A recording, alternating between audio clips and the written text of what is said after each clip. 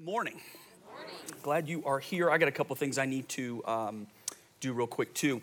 Today, at 4 o'clock, we've got a membership dessert. So we do dessert with it just to make it kind of fun. But here's the membership packet, and it's out at the information center in the foyer out there. And I would just say this to you. If you're not a member, but Jubilee is your home, what's the difference between a church you attend and a church that's your home? It's the one that you've decided, hey, I'm there for the long term. I'm putting down roots. I want to be a part of it. I don't want to just observe, and I don't want to just kind of, like a touch and go with an aircraft, touch down and then take back off again. You'd come and you'd land and you'd say, hey, this is my church. And I think when you do that and when you say, I want to put down permanent roots, there's an opportunity for more to happen spiritually in your life than if you just kind of touch and go. Does that make sense right there? So I would encourage you with this. And taking it doesn't obligate you to become a member. But if you're thinking about it, you should grab this. You should go through it. We do a class over this. And then at the end of it is a chance to become a member if you want to. If you want to attend the class and you need to pray about it, that's fine too. Don't want you to do it just to do it. We don't believe, I attended a church one time. Everyone who shook the pastor's hand got put on the membership roll. So the church was like 500 people, but they had a membership of like 30,000 people, right? I don't get the purpose for that, right? It should be something that it's somebody who says, hey, I get it. This is my church. It's not just another church. It's my church, and I want to be a part. So if you're interested, you can pick this up at the Information Center. And then also I wanted to encourage what Pastor Jonathan said. Take a few minutes today and stop at the table that's out there and check out missions.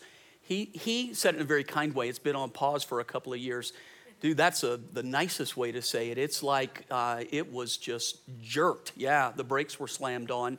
And doing missions during the pandemic has been, how many of you experienced some kind of difficulty during the pandemic, huh?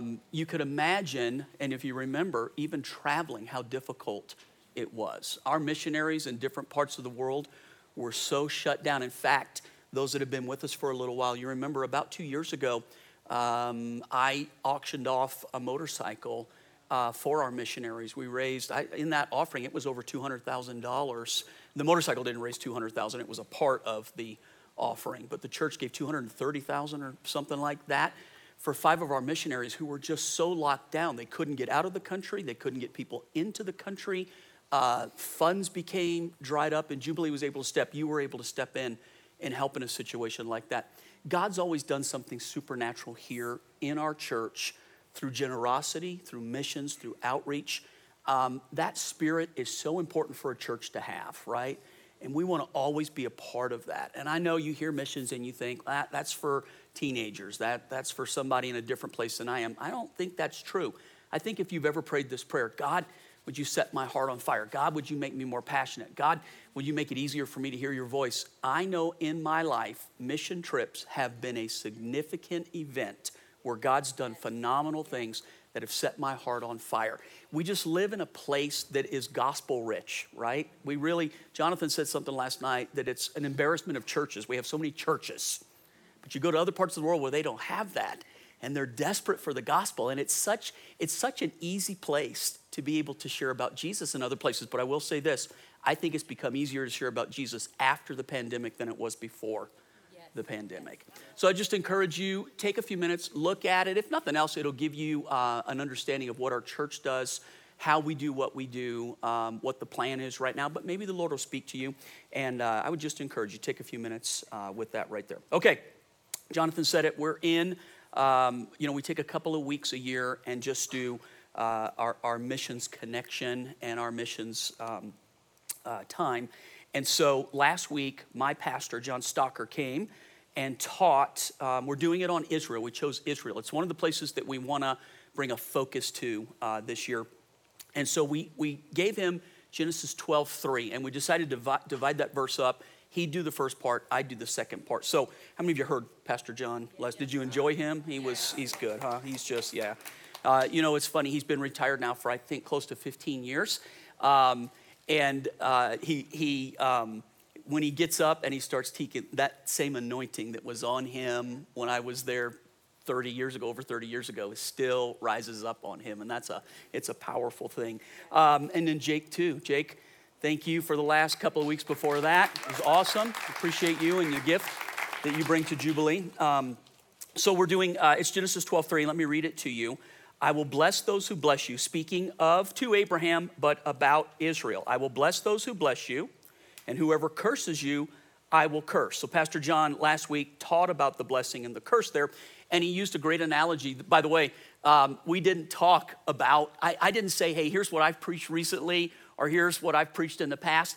We did not have that conversation. And so if you attend church here, how many of you have heard that message he preached before? I taught that. That was not he and I collaborating and he and I getting together on something. And in fact, he used a completely different book than I was even aware of, where he pulled some of that information from. You should listen to the message. It was really good. He just explained that he used the U.S. and he said when the U.S. has been a blessing to Israel, we have seen a national blessing. And when the U.S. has pressured Israel in different ways to give up land or to do things that God has said they couldn't do, then it has caused problems here. And he used some natural disaster things. It was really interesting and very good.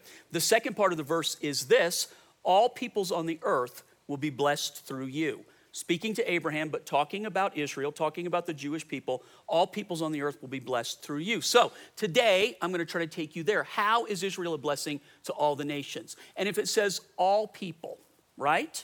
So one more time, will you go back to that verse? Yeah, Genesis 12:3. Look at it one more time. I will bless those who bless you, and whoever curses you, I will curse.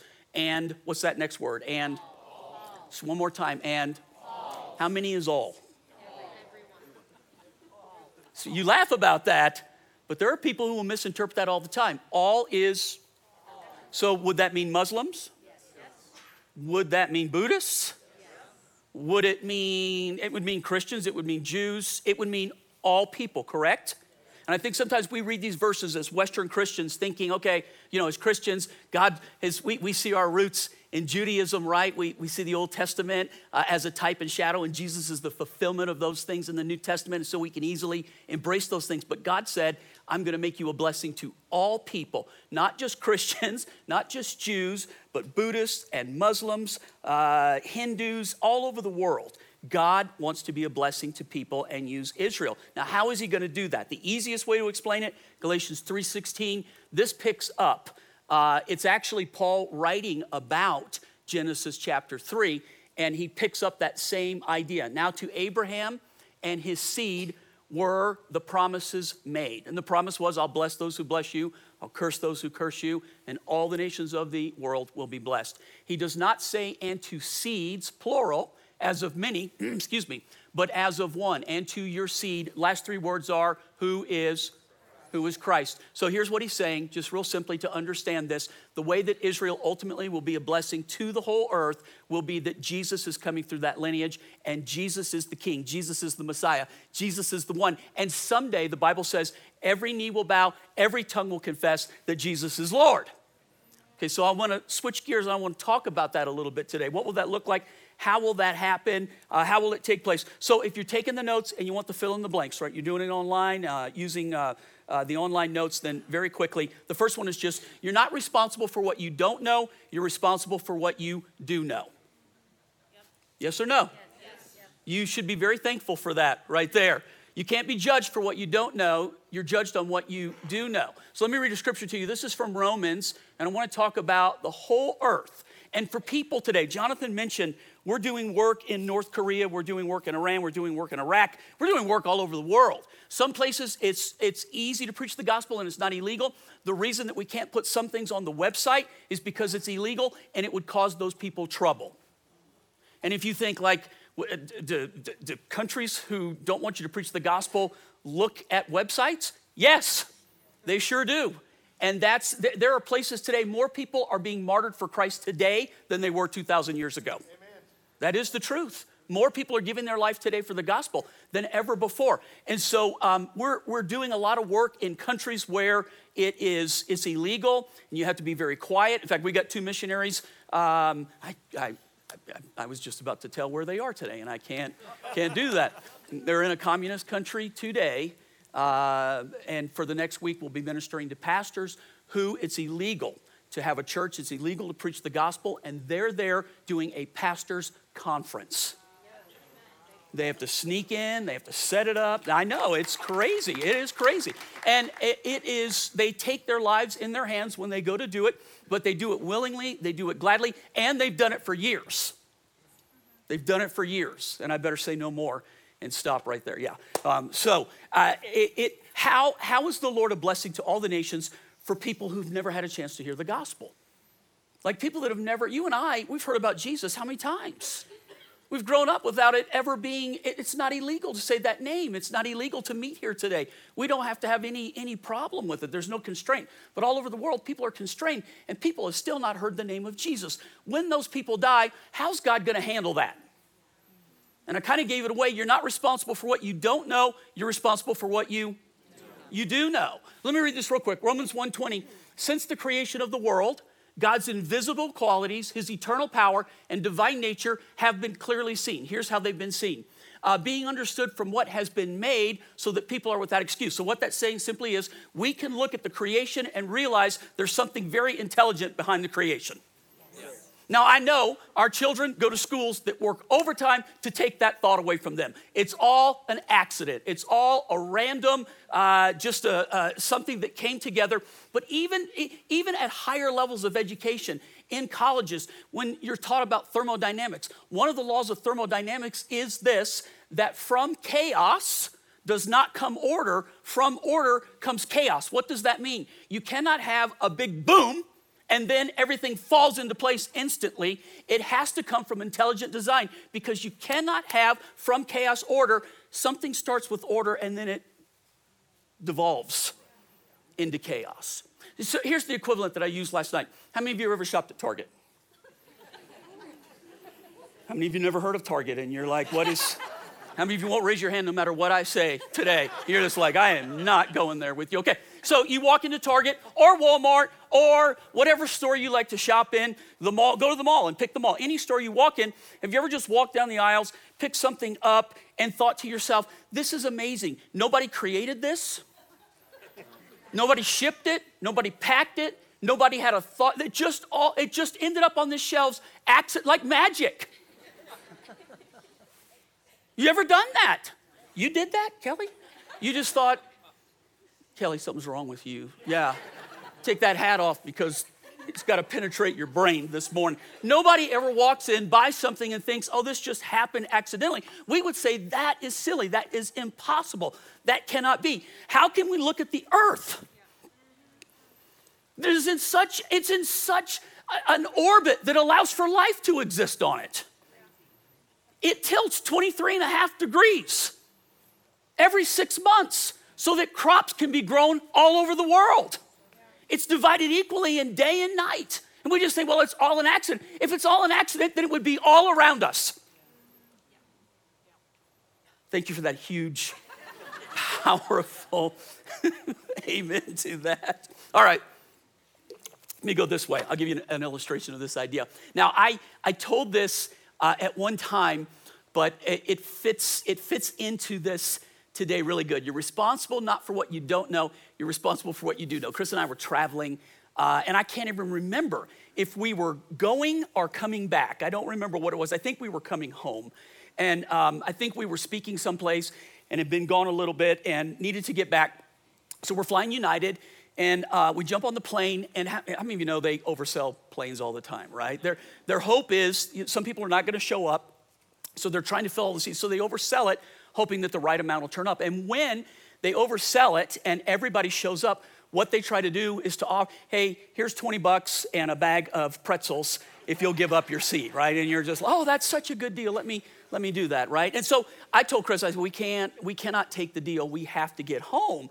We've got a child at home that needs us. He's special, and we need to get home to him. And so they're offering everything to get us off the plane, and it is overpacked. It is so full. It's one of those ones, if you don't get on in time, you can't get your bags up in the over. You know, that's like every plane you take today, right? So we just can't do anything, and so we sit down, and we're in the back, and it's 3 and 3. And so here's the deal that we have made with each other. Who gets to sit by the window? Well, it depends on who's going to be on the aisle. So we've got the middle seat and the window seat, and the aisle seat's open. If it's a woman that's going to sit in that seat, then Chris usually will get in the middle, and I'll get the window. If it's a man who sits in the seat, then I'll sit in the middle, and she gets the window. Does that make sense? Yeah. So they load the plane up, and it's ready to take off, and the seat next to us on the aisle is empty. And I'm like, Lord, you love us so much. You are so good to us. So I actually get out of the middle seat, and I sit over on the aisle, and I buckle up. And then sure enough, here comes a guy running on the plane. And he's a businessman. He's got all of his stuff, and he's used to, he travels heavily, excuse me, because he's got all the stuff that fits together. He doesn't ever check his bags. You know what he's a professional traveler, right? So he gets on, and he's got all this stuff, and there's no room. So the guy's in a huff, and he sits down, and I know where he's gonna sit. There's no other open seat. So I scoot back to the middle, and then I'm like, why don't you sit in the middle? No, it's a guy. I'm sitting over here. But she won't even look at me. She's just looking out the window. So the guy sits down, and he flies on another airline. The way he got on the flight, he flies on another airline, and he's like a 2 million mile flyer for American. But his flight got canceled, and so the airlines work together, especially with high-level passengers to get him on a flight. So the guy ends up on a flight, and he normally flies first, but now he's flying so he's mad about flying in the back. He's mad about getting on late. He's mad that there's no place. So he's just kind of, can you picture kind of how this guy is, right? And so as he goes to sit down, I do the most gracious thing that I know how to do. I put my earphones on so that he can't talk to me. Anybody else? It's like, this is my private space. You cannot come into this space right here. Leave me alone. So I have my earphones on. The guy sits down and immediately starts talking to me.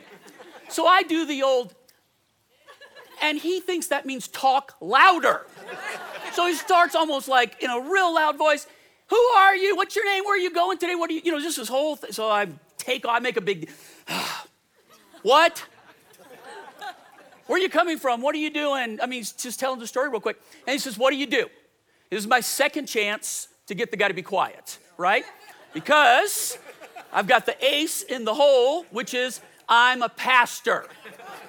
And usually what happens when you say that is people rewind in their brain all the curse words that they've been saying in front of you, or all the vile things that have been going on, and then they they may apologize. Usually they just face front and they don't want to say anything else to you.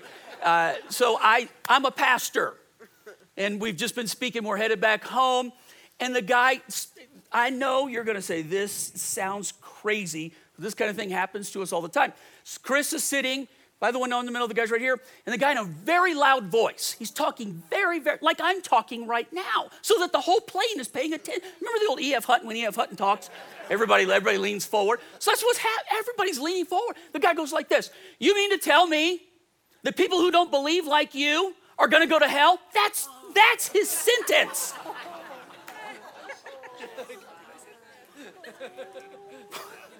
And he says it so loud that it's like totally quiet all around us, like, oh, what's the preacher gonna say now? So, I mean, it's just a moment of the Holy Spirit inspiration. This is what I said. What would you say? What'd you say? Yes? So, yes is a good answer, but I was looking for a way to just to get into his heart. I'm thinking this has to be a God moment. And McFly, I mean, like if you pray, God, give me an opportunity, and the Lord gives you something, you can't go, well, this must be the devil who wants me to share. This is God, right? So I just say to him real quickly, actually, I'm not saying to you anything. You're the one asking me. So I'm not telling you that people who don't believe the way that I believe are going to hell. You're the one who made that statement to me. But since you asked, here's what I believe. I believe that God loves us so much that he sent his son to die for us. And that Jesus was crucified, he was buried, and he is risen from the dead. And that if you place your faith and trust in him, there is a heaven to gain and there is a hell to shun. And I said, and by the way, no one's responsible for what they don't know. But now you know. Just like that. And the guy, Mr. Big Mouth, suddenly turns straight forward and doesn't say another word. Plane takes off. We're flying. It's quiet all around us, too. I'm just like, I put my headphones back on. Doo, doo, doo, doo. We land. He gets his stuff. He's trying to get off the plane really quick. And in that loud voice, he turns around and he yells, if there were more preachers like you, the world would be a better place. Yeah, how about that? It was a proud moment. You know, I looked over. Finally, Chris is paying attention to me now and looking at what's going on the plane. Now she's proud. Now you're not responsible for what you don't know. You're responsible for what you do know. How will God handle those who have never been told? What's your opinion about that? Are they condemned to hell? Yeah, this is a big question. Because we always think, we answer it in the terms of we know about Jesus, and we know that if a person rejects the only method to salvation. Because Jesus said of himself, these aren't my words, my testimony, this is what Jesus said. I am the way, I am the truth, and I am the life, and no man comes to the Father unless he comes through me. And anyone who goes any other way is a thief. That's pretty narrow. Agreed? And it does not fly in the face of our world today, does it? Because everybody believes Jesus, if he existed, may be a way, he may be a truth, and he may be a path, but he's not my path necessarily. But Jesus himself said, I'm the way, I'm the truth, I'm the life, and no man comes to the Father unless they come through me. So how does God handle those who have never had the chance to know about Jesus? So I think you can't find a scripture, one scripture, that gives an indication of how he does it. But we can look at God's nature and his character. Would you agree with me that God loves us? Yes. Would you agree with me that God is fair? Yes. Would you agree with me that God is able to do things that you and I don't know how to do? Yes. With man it's impossible, but with God all things are possible. And God doesn't exist in a time frame like we exist either. God is without beginning and without end. Now we are born and we will die. And that little dash on most tombstones represents that point where you live, yes or no? So for me, 64 to 2064.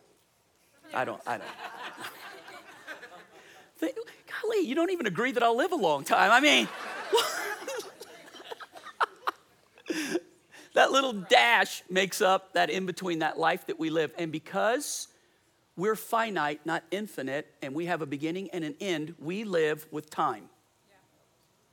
So that when a person dies, our time is that from the moment they quit breathing to instantly they stand before the Lord and they have to give an answer.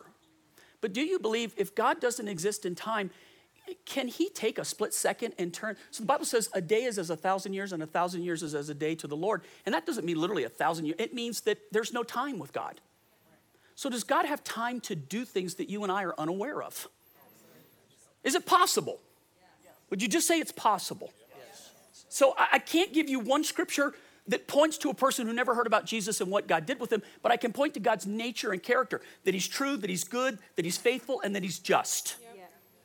And I can tell you a story here real quick that we can point and look at some clues. So this is Romans chapter 11 through 12, and I'm going to use Israel real quick because the Jews, according to Paul and according to the gospel that we believe, the Jews have been intentionally blinded to Christ so that, the Bible says, so that the time of the Gentiles, so that the Gentiles means without God. So who's a Gentile? All of us who didn't have a covenant, who now have a covenant because of what God promised Israel. So I'll just read it to you. So Paul's writing, and again I ask, did they, the Jews, stumble so as to fall beyond recovery? Are they so far gone? Is Israel so far gone? Have they rejected Jesus that there's no recovery? And look at his words. Not at all. Rather, because of their transgression, salvation has come to the Gentiles to make Israel envious. And look at this next part right here. But if their transgression means riches for the world and their loss means riches for the Gentiles, look at this. How much greater riches will their full, what's that word? So it gives us a clue. Look at me. Somehow God has made provision for Israel to find Jesus before it's all said and done. So you want to know what that day is going to look like? So let me show you this. Is that Zechariah scripture right there? Okay, so this Zechariah is an Old Testament, a minor prophet. Most of Zechariah is written in things that will come, not the things that have happened, okay? So follow with me real quick. So this is a prophecy about the return of the Lord and how the Lord in one day, in one moment, will reconcile the world to himself. So look at this. I will gather all the nations to Jerusalem to fight against it. This is a battle that's not happened yet. It will happen. That's the first part of the verse. And then go to 3. Then the Lord will go out and fight against those nations as he fights on a day of battle. And on that day, now this is talking about Jesus returning to the earth. On that day, his feet will stand on the Mount of Olives, east of Jerusalem. Those who have been to Jerusalem with me, how many of you stood on the Mount of Olives with me? And we look right down and we say, this is where Jesus will return. This is the gate that he's going to come through. This is where the temple will be. This is where Jesus will set up his reign on the earth. It's like, you should go to Israel with me. You should go with me. All right, and the Mount of Olives, when Jesus touches down on it, when he returns, the Mount of Olives will be split in two from east to west, forming a great valley, with half of the mountain moving north and half of it moving south. This is just prophetic. You will flee by my mountain valley, for it will extend to Azel. You will flee as you fled from the earthquake in the days of Uzziah, king of Judah. Look now, then the Lord my God will come, and all the holy ones with him. Who's all the holy ones? Yes, good. Hey, you. 4 of us. 4 of us are coming back. What are the rest of you doing? Yeah, there you go. We may not be vocal about it, but we're coming with you. Okay. So look, on that day, the day of the Lord's return, there will be neither sunlight nor cold, frosty darkness. It will be a unique, a one-of-a-kind day, a day known only to the Lord. About that day and hour, no one knows except the Lord, right? With no distinction between day and night, and when evening comes, there will be light. Keep watching. On that day, living water will flow out from Jerusalem, half of it east to the Dead Sea, half of it west to the Mediterranean Sea. Ezekiel says that wherever the river goes, everything will live. The Dead Sea will turn to life. Also meaning that people who are dead spiritually, wherever the Holy Spirit goes, you live. And on this day, a day like no other day, this water, the Holy Spirit, is going to flow from Jerusalem in a way it's never flown before. And it will touch all people. All right. So on that day, living water will flow out from Jerusalem, half of it east to the Dead Sea and half of it west to the Mediterranean Sea in summer and in winter. Keep watching. The Lord will be king over the whole earth. Read that with me. The Lord will be king over the whole earth. On that day, there will be one Lord and his name the Is that true today? Yes. I want it to be. You want it to be. For us, it's true. But is it true for a Muslim? No. Is it true for a Buddhist? No. Is it true for people who've never heard? No. So how then can this come to be? How can there be one Lord, our Lord, and one name worshiped? Jesus said, every knee will bow and every tongue will confess that he is Lord. Look at me real quick. The whole earth will see the return of Jesus. And there will be no other God who returns. And in one day, everyone will have the opportunity to see that he is Lord.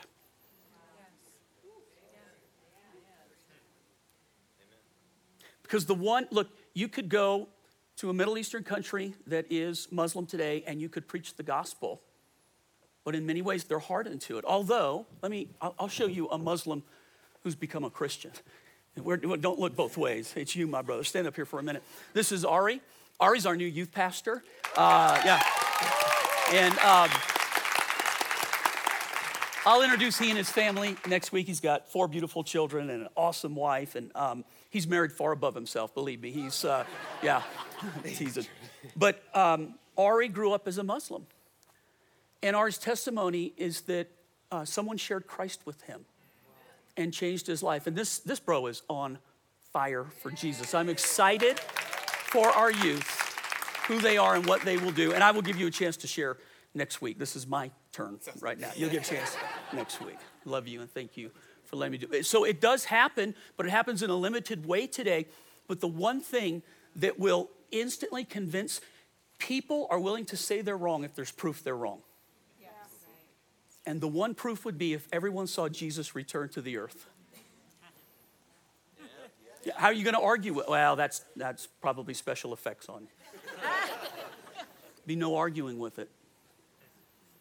Every knee will bow and every tongue will confess that Jesus is Lord in one day. So how will he handle this? But what about people that have died? I can't say beyond any shadow of a doubt that there's a scripture that says that God has a way to do this. But what we saw, he has a way with Israel. He has a way with us. So what makes us think that he can't have a way with someone who's never heard the gospel before? So in my mind, it would be completely unfair for God to convict something on somebody who never knew anything about it. You agree with that? It's got to be a way. And I think, quite honestly, I think when we get to heaven, we think we know who's going to be there. People may be actually shocked that you're there. That may be, the most shocking thing may not be the people who are there. It may be that you made it. Because we're so sure we know everything and we got everything. And I know in Christ that is a surety. But sometimes we're so judgmental about everything. Jesus has died for every person. People who know him and people who don't.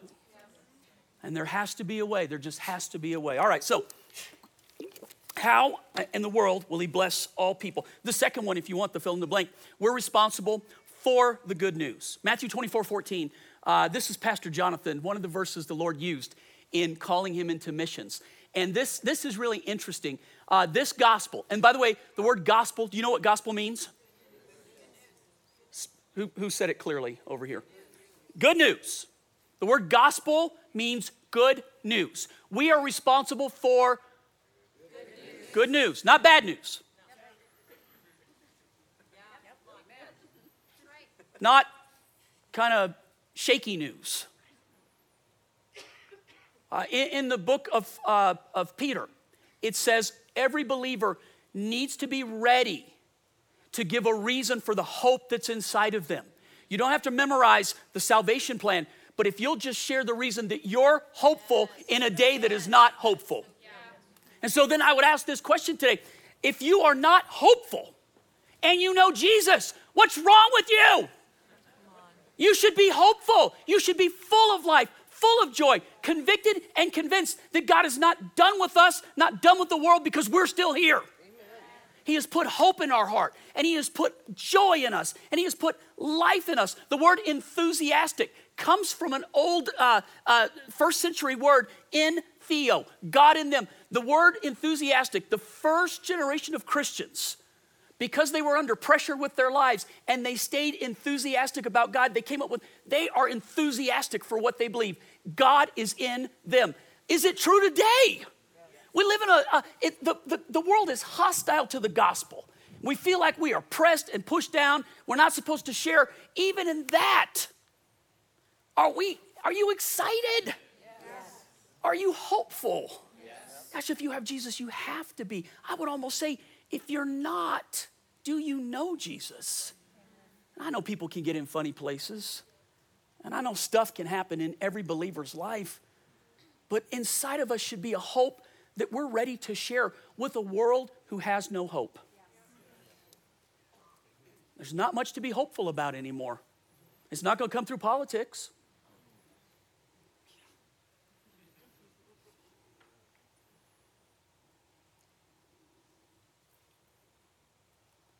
We've got a reason to be hopeful. Be willing to share that hope. Okay, so we're responsible for the good news. This is rhetorical. Do not raise your hand. I'm not putting you on the spot. I don't want to embarrass you. I'm not trying to mess with you. Just think about it. Think about it in your head real quick, and you don't need to respond. When's the last time you shared the hope that's inside of you? How long has it been? Have you ever? And if you have, how long has it been? So I think if you pray, I think if you just live the life that Jesus came to bring us, the abundant life, people will ask. You'll get all sorts of opportunities. I had 2 this week. First one came, I got a haircut, needed one desperately. It wasn't the world's greatest haircut. The saying is, nothing grows slower than a bad haircut. Now everybody's looking at my hair as I say that right there, right? Here's what happened. Lady that cuts my hair has gone to cutting it 1 day a week because she has a special needs child at home. And she's divorced and has no help. And her child is profoundly handicapped, nonverbal, acts out, can be violent. And this gal cutting hair one day a week, trying to make ends meet, and has to take the other 6 and take care of her. She's got 3 daughters, and the youngest is profoundly handicapped. We have a special son. It's not at a higher functioning level than that, but I just told her, she just starts talking to me about it, and has for the last 3 or 4 times I've had my hair cut.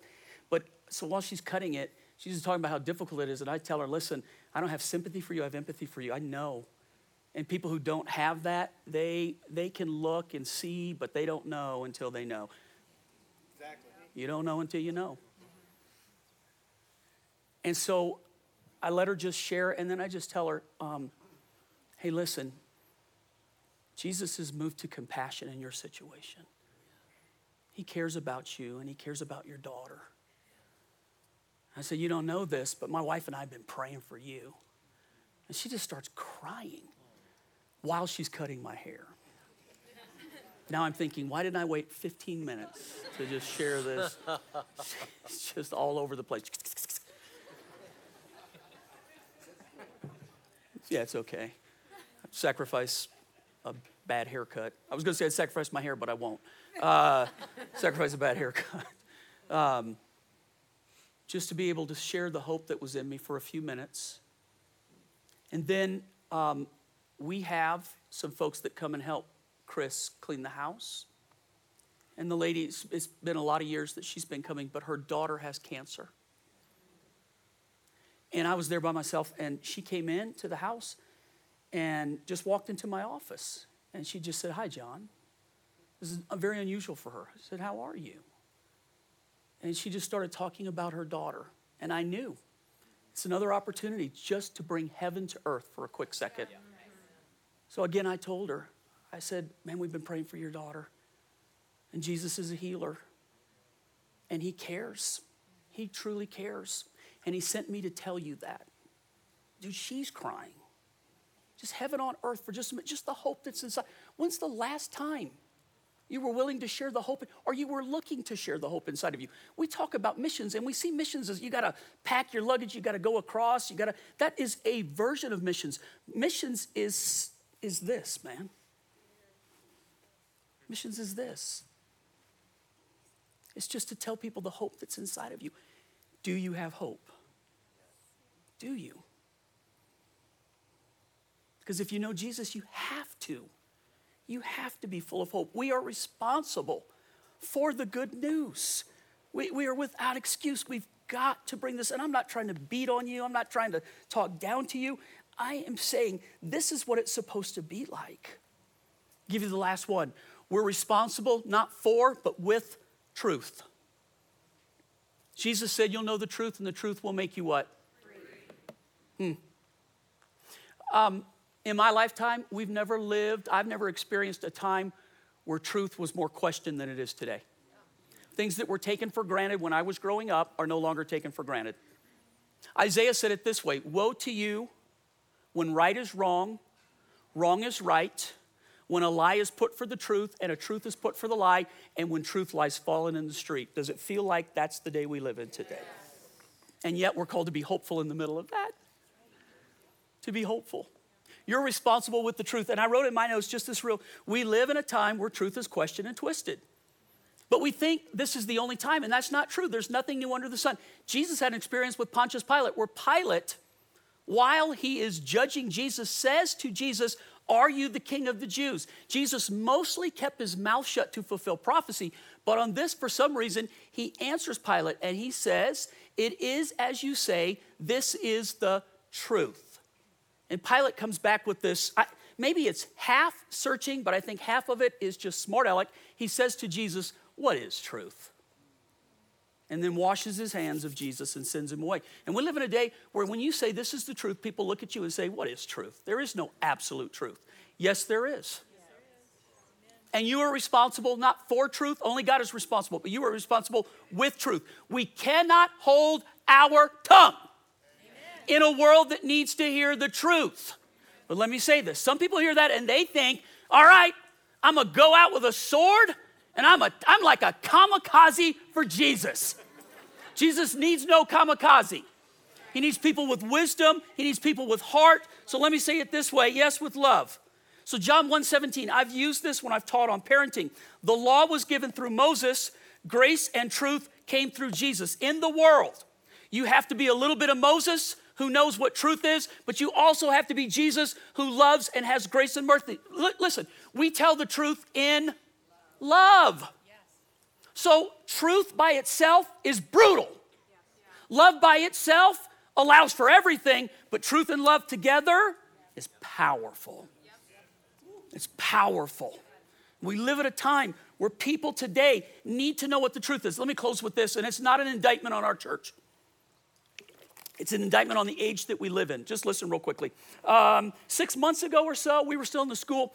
Let me back up. Katie and I were at a teaching team meeting, and Kate brought Ivory with her that day. Ivory is not in school yet. She just turned 3, but she was 2 at the time. So she's sitting at the table with us, and in order to occupy her, Katie handed her her phone and was letting her watch a little video. And the video was a Blue's Clues video.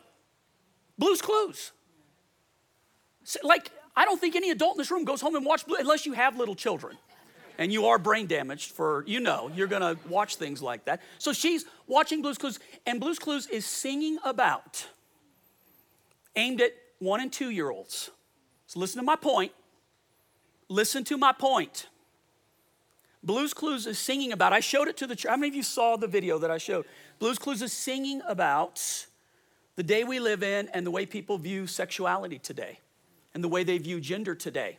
Now, if you're an adult and that's what you believe, we live in a free world, in a free country, you believe whatever you want to believe. But if you're aiming it at 2-year-olds, now it's an agenda. Now, it's not something that an adult is doing in the privacy of their home. Now it's something that's happening with people trying to capture a brain so that when these kids grow up, they'll believe that's what the truth is. And while watching this, it so offended me. I'm like, what in the world is this? And how many parents turn it on, put their kid in front of it, and have to go do something? And I get it. I'm not talking down to you, but they're doing something else, and they're trying to, and their kid is being filled. Not with truth, but with lies. So I show this thinking that everybody in my church is pretty much going to see what I saw and be stirred up. You would be surprised at the email I've got with people who wrote me and said, I thought Jubilee was a place of love. How can you stand against that? If the church doesn't know what truth is anymore, the world is in trouble. We are in trouble. Listen. And this is not, I'm not taking truth and trying to beat any. Jesus died for everybody. God loves everybody. And we do our best work when we do what our Father does. We love and we care. We tell the truth with love. So you can't just love and not have truth, and you can't just have truth and not have, you've got to have both, and it's tough to balance it. But if the church loses his way, this world has no hope. So how do we know what truth is? What does the Word of God say? Because this isn't my opinion. This has to go back to the very basics of if the Bible says something directly, we have to agree on it if we are Christ followers. Yeah. And if it doesn't say something directly, then we choose charity. We allow for love to help people. And we're patient and we work with people. But if it says it directly, dudes, if we start praying about, listen to this, listen. If we start praying about things that God has already said no to, we open ourselves up to be deceived. Did you hear what I said? Yeah. Say one more time. You might want to write it down. It's a keeper. It's a freebie at the end of the service.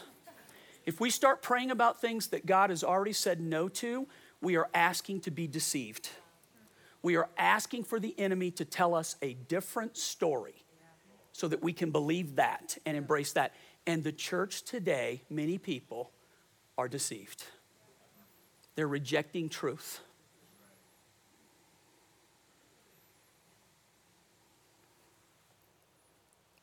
Not my truth, but the truth that God has laid out for us. It's funny because salvation is super wide. Whosoever will may come. That's the gospel, Ari. Whosoever will may come.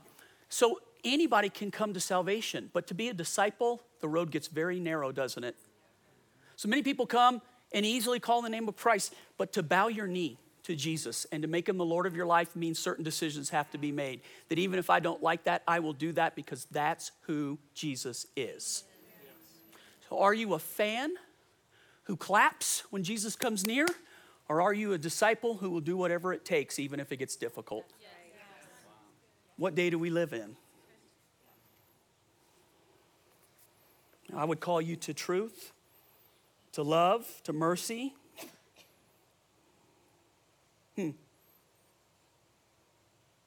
Pray with me. Father,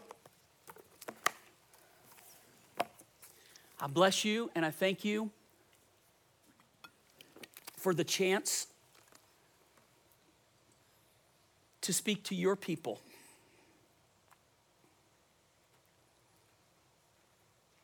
To bring your good news. God, to balance truth with love and love with truth. Father, I know guys listen, in church, not Jubilee, but capital C, the church, there's just so much of the world has infiltrated the church. Not in the things that we do, it's in what we believe to be truth, or if we do believe there is truth. And I think many people today, they know the truth of Jesus, like I want to go to heaven, but they don't want the truth of discipleship, which is, here's how God calls us to walk. He doesn't call the whole world to walk that way. He calls believers to walk that way. And if you claim to be a Christ follower, then the truth of Jesus, the things that he said, if you love me, keep my commands. And I know it's a little bit of a kind of an in-your-face word, but the truth will make you free. The truth is like a guiding light. It's like a North Star. It's like a way when everything else gets dark. The truth gives us hope. It gives us help. It gives us direction. It brings us through. It's so important today to hold on to truth. And if you're like, what is truth? Get your Bible out. Go back to it. It's a love letter written to you containing truth. Ways to live, ways to love, ways to serve, even the purpose for your life. Why are you here? You got to go to the manufacturer of the product to ever figure out the purpose of the product. You will not find the reason for your existence in anything of this world. You will only find it in the eternal, in the one who created you. Man, I would call you to truth today. If you feel angry and upset right now, why? Why? The truth will make you free, but many times it'll make you mad too. Why? Tell the Lord, I want to know the truth. I want to be free.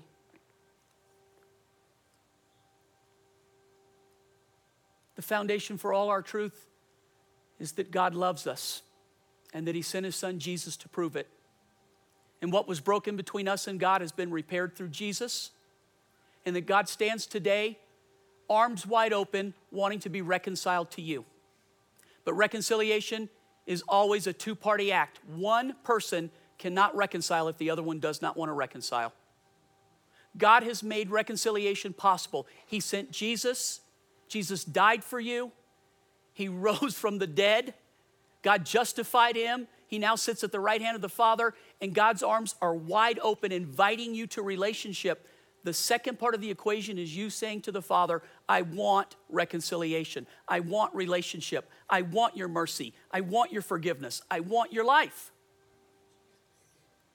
And you can live your whole life knowing about those things and never bringing those things inside your heart.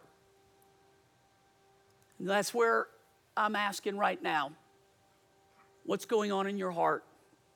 Do you know this Jesus that I'm preaching about? Do you know his love? Have you experienced his mercy and his forgiveness? Have you found the joy and the hope that I'm talking about? If you say, Pastor, no, I don't know it. I know about it. I've heard you teach on it before, but I don't know it. I don't know him. I just know about him. And something in your heart right now says to you, you need to know God. You need his mercy. You need his grace. You need his life. You need to be reconciled. If that is you and you say, Pastor John, pray for me today because I need that in my life, would you just slip your hand up right now and say, pray for me, Pastor? I see you. Yep, several of us. You can put them back down. Several, many. This is not some moment where you just come in and you pray a prayer and then go back and do whatever you were doing. This is the moment where you bow your knee and say, Jesus, I open my heart, my life to you. I need you. God, I want to know. And I want you to speak to me.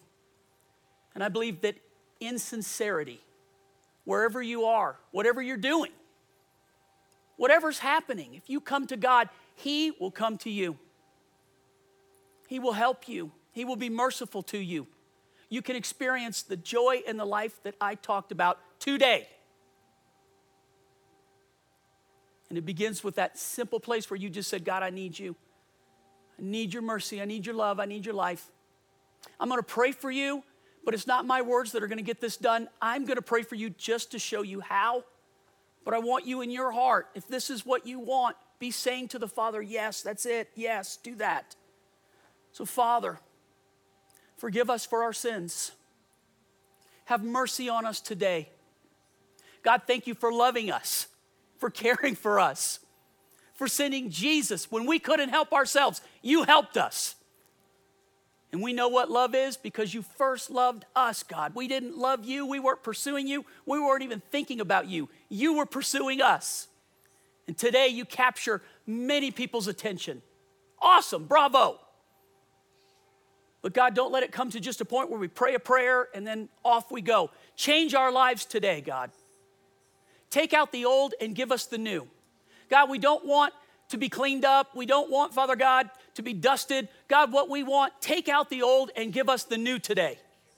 New life, real hope and real joy.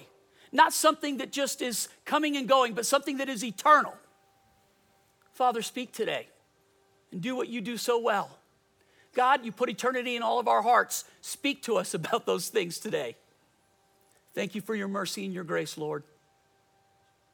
Bring the new life in Jesus' name. Amen and amen. All right.